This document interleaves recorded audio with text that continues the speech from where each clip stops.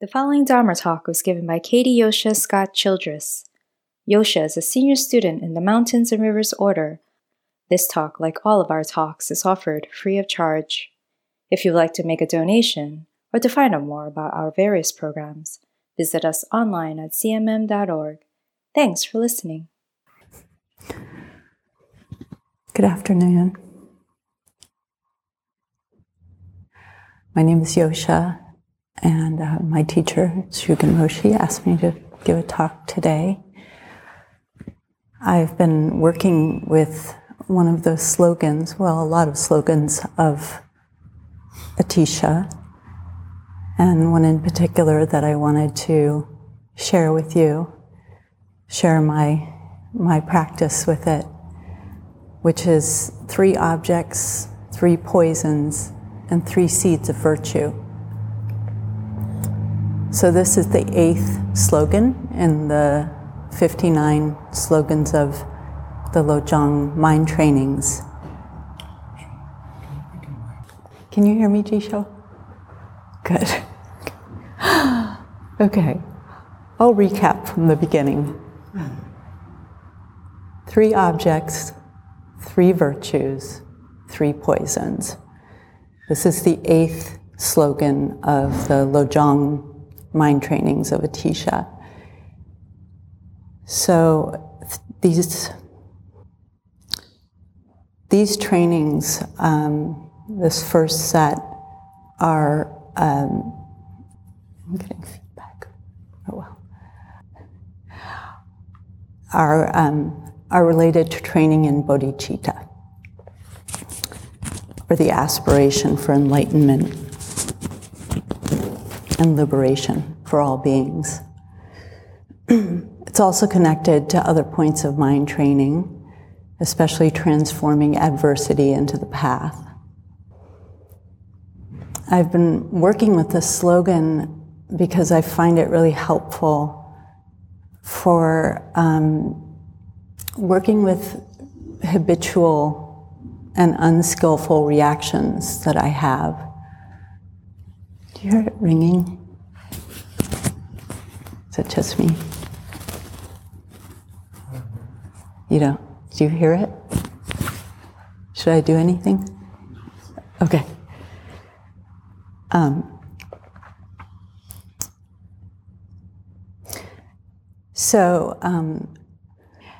Working with these unskillful reactions that come up for me, and practicing tangled, the taking and receiving practice that's also included in the mind trainings. So this teaching is an invitation to turn toward our reactivity and our reactions rather than what we may think is the problem, whatever provoked us. And usually our tendency is to turn away when we are having a negative reaction or experience, or to kind of double down and start spinning with lots of thoughts about whatever it is. So Pema Chodron, she made a very pithy comment on this slogan. She said, the 3 objects are friends, enemies, and neutrals. The 3 poisons are craving, aversion, and indifference. When you feel craving, you own it fully and wish that all beings could be free of it. When you feel aggression or indifference, you do the same. In this way, what usually causes suffering, what poisons us and others, becomes a seed of compassion and loving kindness, a seed of virtue. So we're constantly interacting with people and things around us, and we hear things and see things and smell, taste, all kinds of things. And so, for example, when I see a person before me, I may like them and crave more interaction with them, more attention, or I may dislike them and want them to get away from me. Or even worse, I may think bad thoughts about them. Or I may be really indifferent to the person to the point that I don't actually even notice them at all. So we have the seeds of all of these reactions in us, and there are conditions for us to react all the time because we're seeing things and we're hearing things, and then these three poisons of greed or craving, anger or aversion, and ignorance or indifference can arise because of these interactions that we're having. When we're in sesshin, it can become more pronounced, or we can notice it more clearly, where we may feel annoyed if somebody's breathing loudly or something actually really inconsequential, but it seems like a really big deal. So we have this opportunity to really look and see those reactions, work with them. Tenzin Wangyal Rinpoche calls people we have the most sort of karma with are famous people. So like when we go into the dining hall, we may notice certain people and want to go sit with them, and other people we may want to get away from. And then a lot of people we just don't notice at all. And those famous people we have a real charge with, and it may be positive or negative, but they tend to show up a lot, even if they're not in the room. They occupy a lot of our mental real estate. So we can notice when we're having a reaction. I notice it often after I've had an interaction with somebody and there's some residue left over. There's something that doesn't feel right. Or I just notice that I'm thinking about it and thinking about what went wrong or something. And often it's, self-righteous. I'm right, they're wrong. And then the thoughts keep spinning about why that's the case, why they're wrong, why I'm right. So I have to notice that I'm spinning in order to take up this practice. We each have to do that. We have to notice when we're doing this, when we're reacting.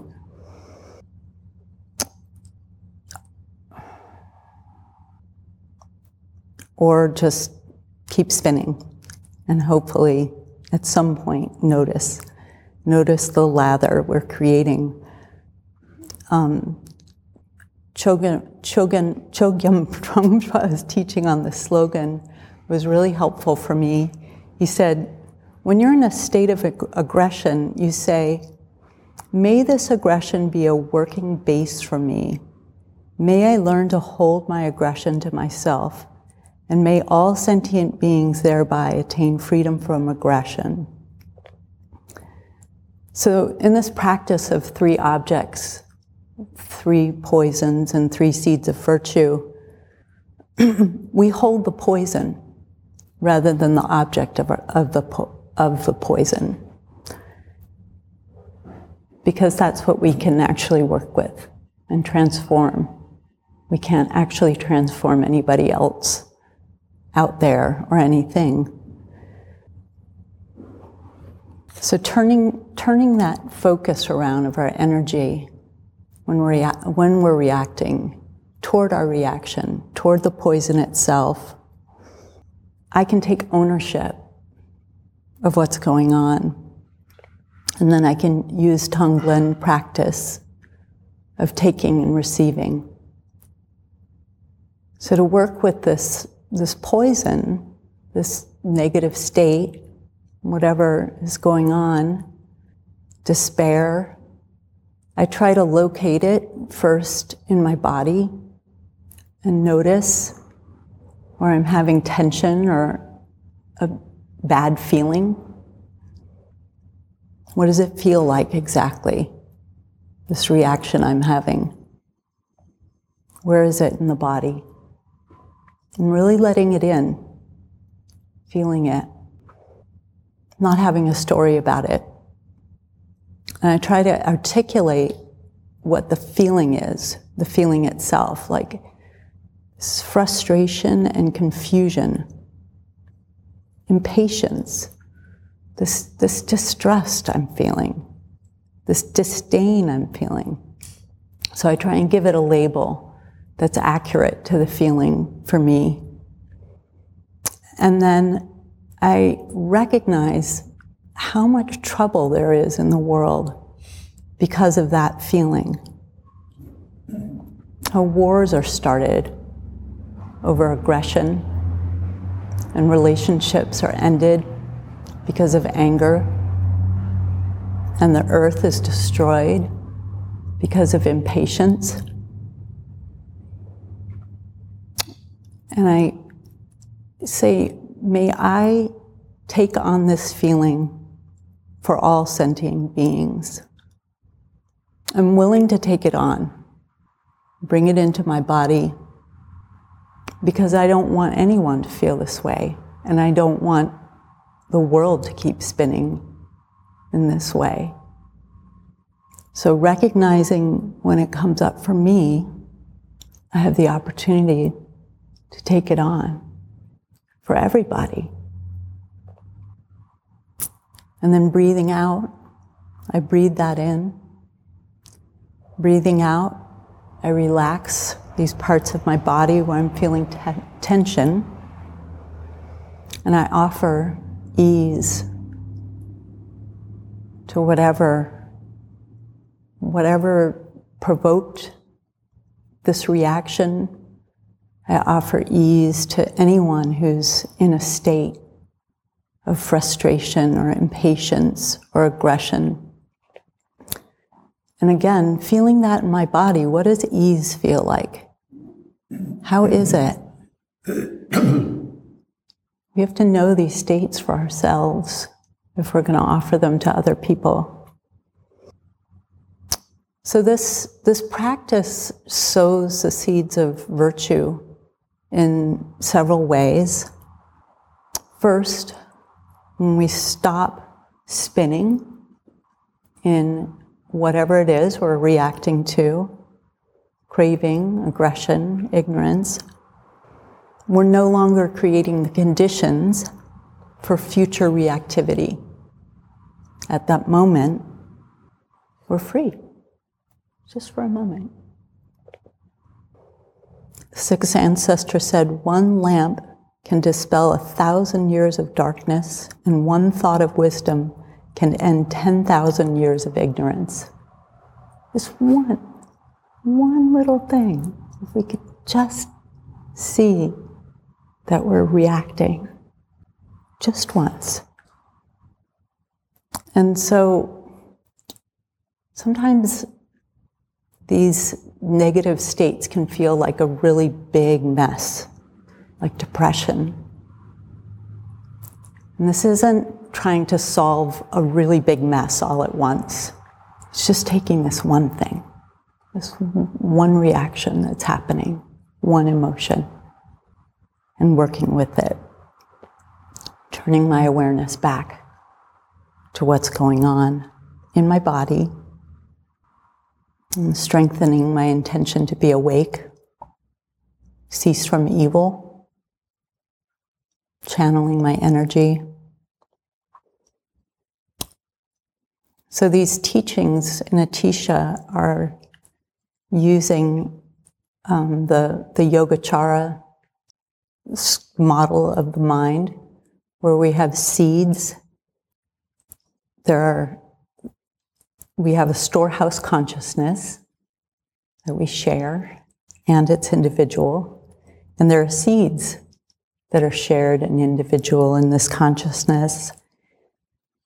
And so when we're having a reaction to something, seeds of our past karma are ripening at that moment. And there's actions of our own, but also of our culture and our species that have created these seeds. So, when we feel afraid or we feel aversion or attraction towards somebody, it doesn't come from nowhere. And in a sense, it's not our fault. We have biases. We have the seeds of bias. And so when we perceive somebody is different from us, and we have a thought of discrimination, and we somehow objectify that person, the seeds are there for us to do that. And the cause of seeing this person has caused them to sprout.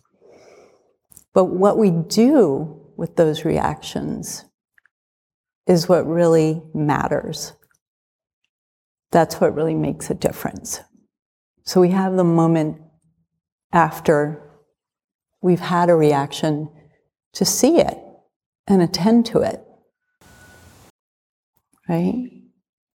That way we don't keep causing more evil karma. And we can offer healing to others, seeing that we've had a reaction to somebody, whatever it is, and owning it. I had this reaction. May I feel that in my body. May I offer others. May I take that on for others, those reactions, so that no one has to feel this way. May I offer acceptance and ease.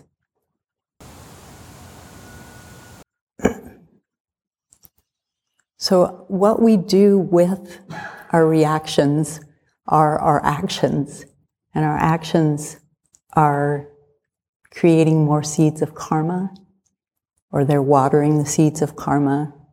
So we keep creating conditions, new conditions, for how we're going to show up in the future, by how we're dealing with right now. In Yogacara, they have these kleshas, these difficult states of mind, and the primary ones are desire, aversion, delusion, pride, wrong view, and doubt. And then these give rise to secondary afflictions of anger, hatred, hypocrisy, malice, envy, selfishness, deceitfulness, guile, arrogance, harmfulness, lack of conscience, lack of humility, sluggishness, and restlessness. So the Yogacara teachings name all of these things on purpose so that we can memorize them, get to know them. They're not happening to somebody else. Even small actions that we take can make a big difference in how we'll show up in the future. And then these small actions are creating the conditions for our meditation. What goes on there when we sit down? Are we at ease? Are we clear? Are we struggling with sluggishness or restlessness? We've created these conditions through our actions. And we have the opportunity to take responsibility for them when we notice them. When we're waiting for the conditions to change, or for people to change, then we're casting ourselves as a victim. So these three objects are actually really just one object. It's whatever's in front of us. And these three poisons are three basic unskillful ways that we relate to what's going on.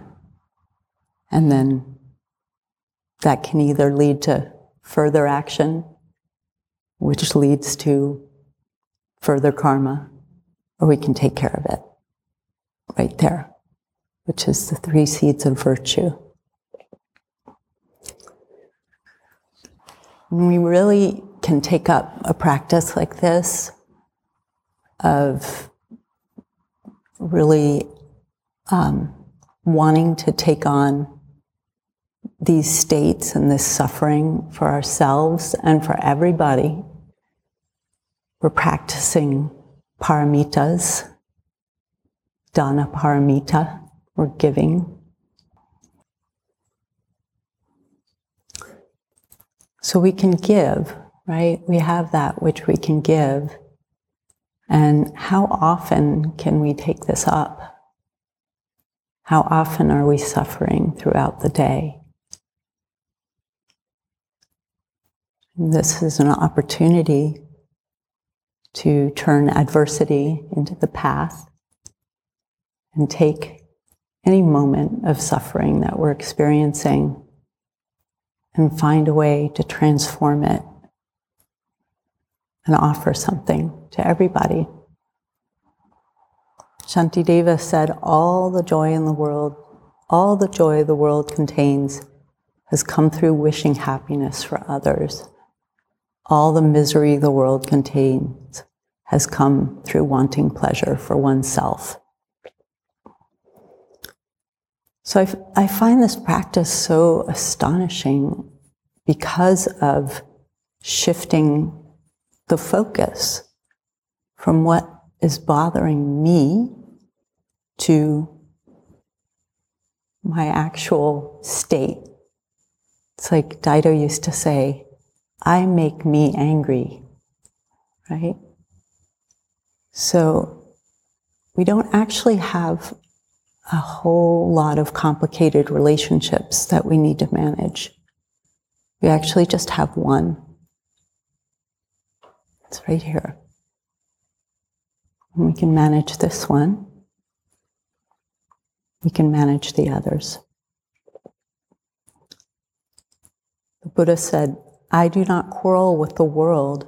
It is the world that quarrels with me. An exponent of the Dharma does not quarrel with anyone in the world. Doing this, taking this on, we're driving all blames into one. The only place where we can actually work with them. And it's not for lack of trying that we can't outsource our suffering. But we have to figure out what it's made of in our own bodies. How it shows up in anxiety, aggression. Anyone who's been in a long-term relationship knows that it's a really good place to study your reactions and yourself.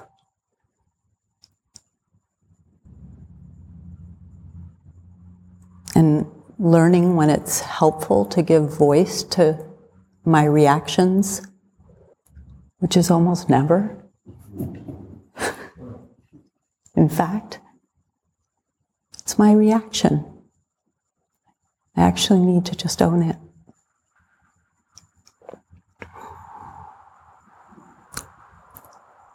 It's not really a big deal, actually, except when we're defending our ego, which is usually what's at stake when we're having a reaction. I feel like this practice of taking and giving can start breaking down the ego. Whenever we notice we're in a state of suffering, We have so much opportunity to be able to offer medicine to ourselves and other people. Shantideva said, just as hands and other limbs are thought of as members of a body, can we likewise not consider others as limbs and members of a living whole? Just as in connection with this form, devoid of self, my sense of I arose through strong habituation.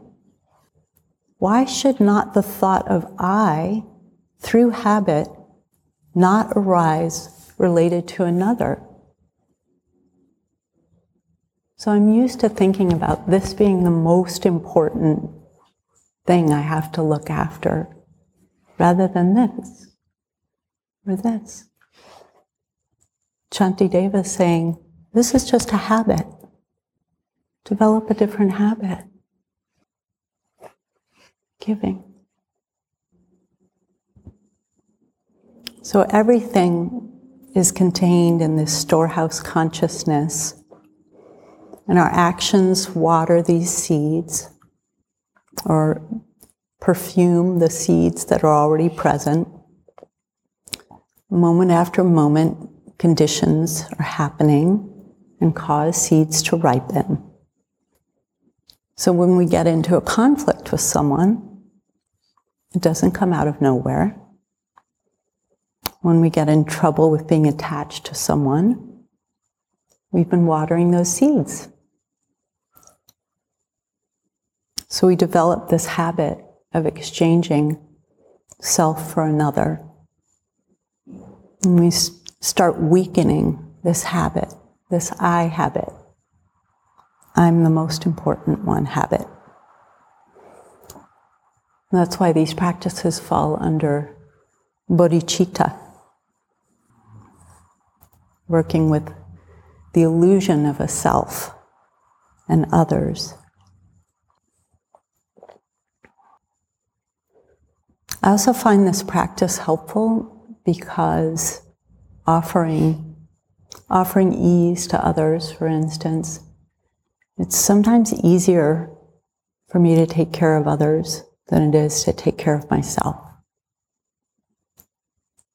We should each explore that and see how it is for us. But sometimes the most difficult and harsh person in my life is the inner critic. And it's easy to tell the inner critic, shh, stop it. But somehow it is easier, at least for me, to offer ease and relief from the inner critic to others than it is to offer it for myself. So we should just try these things, see how they show up for us. It's like coaxing an animal that's afraid. We have to show it that we're calm and we're safe. So we have to be that for other people. Sometimes we can do that for other people more easily than we can for ourselves, for whatever reason. So we have lots of strategies for turning away from our suffering. We have a whole culture kind of built around it, a whole economy built around it, right? We're steeped in methods of escape. They're very normalized, monetized. We have our smartphones, and we have like a million things that we can find there. We can shop for anything, shop for love. The Surgeon General has declared that we have an epidemic in our country, and it's called loneliness.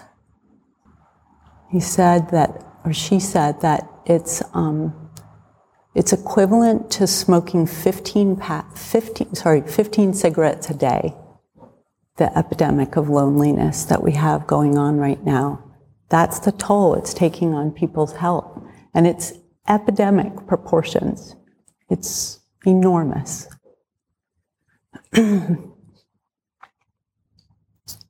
Using social media, we're always looking for promises to get us out of our state of unease. But we're actually digging in deeper, right? So this practice of 3 objects, 3 poisons and 3 seeds of virtue is turning toward that unease, really owning it, not trying to get away at all. That's the medicine, actually. It's the Buddha's first teaching, 4 Noble Truths. We suffer. We do. We have to locate that in our body. We're feeling sad, feeling left out. Just drop the story. Go to the feeling. Let it in. Holding these emotions for everyone. I can get larger. I can feel larger.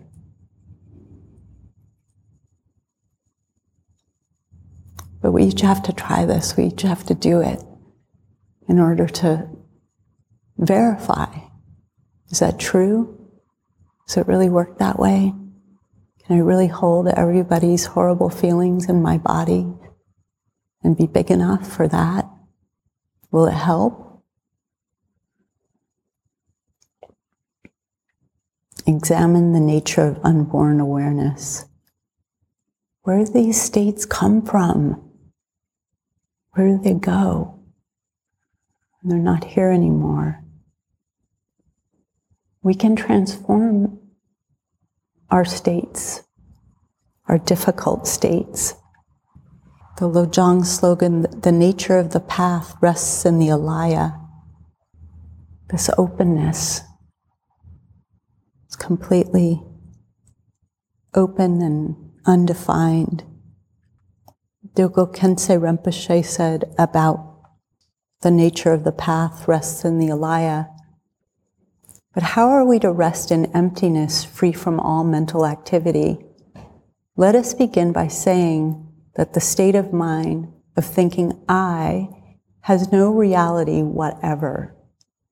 Be that as it may, we do have the feeling of something real and solid which we call I, and which is supported by a body with its 5 sense powers and 8 consciousnesses. These are technical terms that are not very easy to understand. But for example, when the eye apprehends a form, sight occurs by virtue of eye consciousness. If the form is something pleasant, we think, this is good, I like it. If we see something frightening, a ghost for instance, or someone with a gun ready to shoot us, we think we're going to be killed and react with horror. The truth is, however, that those outer events apparently happening over there are in fact occurring here, within. They're fabricated out of our minds. So it reminds me of an incident that happened. My son was about 3 years old. He put a throw blanket over himself, and he came into the room and said, I'm a ghost. And we said, yikes, eek. And he took the blanket off. He said, no, you're supposed to act scared when a ghost comes in. So he went out and came back in. I'm a ghost. We went, ah! Oh my God, there's a ghost! Oh my God! Ah! And his body started trembling and shaking. And he started trying to get the blanket off really quickly, and he was crying. And we said, what's the matter? And he said, I'm afraid of the ghost! And we're kind of like this, right? We're creating this monster that we're afraid of. So when we're wrestling with some unskillful reaction that we're having, to people or things, it can feel so overwhelming. It feels sometimes like it's just been happening forever. It's not fixable. I'm not fixable. But that's not what the trainings of the Alaya are about. Nothing is fixed. It's full of potential. So we make our lives one moment at a time out of that potential. When we're reacting with fear, we are fear. When we're reacting with hate, we are hate. When we're loving, we are love. We have all of that, all the time. In the Platform Sutra, Lojong speaks about sudden enlightenment. He says, although the sea of suffering is inexhaustible, a turn of the head is the other shore. The difference between confusion and enlightenment is just in knowing how to turn. If you accept emotion and love and run after desire, then the more you run, the more confused you become. If you can turn your head, you arrive at nirvana, the other shore. If you do not turn your head, you become more and more confused. That's what these 3 objects, 3 poisons, this teaching, 3 seeds of virtue, is telling us to turn our head. We're seeing that object, and it's provoking something in us. It's not in the object. Turn our head. Look and see. See what it's made of. It's right here. We can take this up, really take it up with our body in a difficult time. This may not be a difficult time, so it seems a little abstract, but we reach for medicine when we need it. And in this case, we are the medicine. We compound the medicine here. We offer it to others. Explore it with your body. See how it feels when you find yourself in a difficult state. See if you can transform it. And transform it for everybody. And I'll end with a short passage from Hongzhi's Self and Other, the Same. When self and other are the same, mind and dharmas are one. When you face what you have excluded and see how it appears, you must quickly gather it together and integrate with it. Make it work within your house, then establish stable sitting.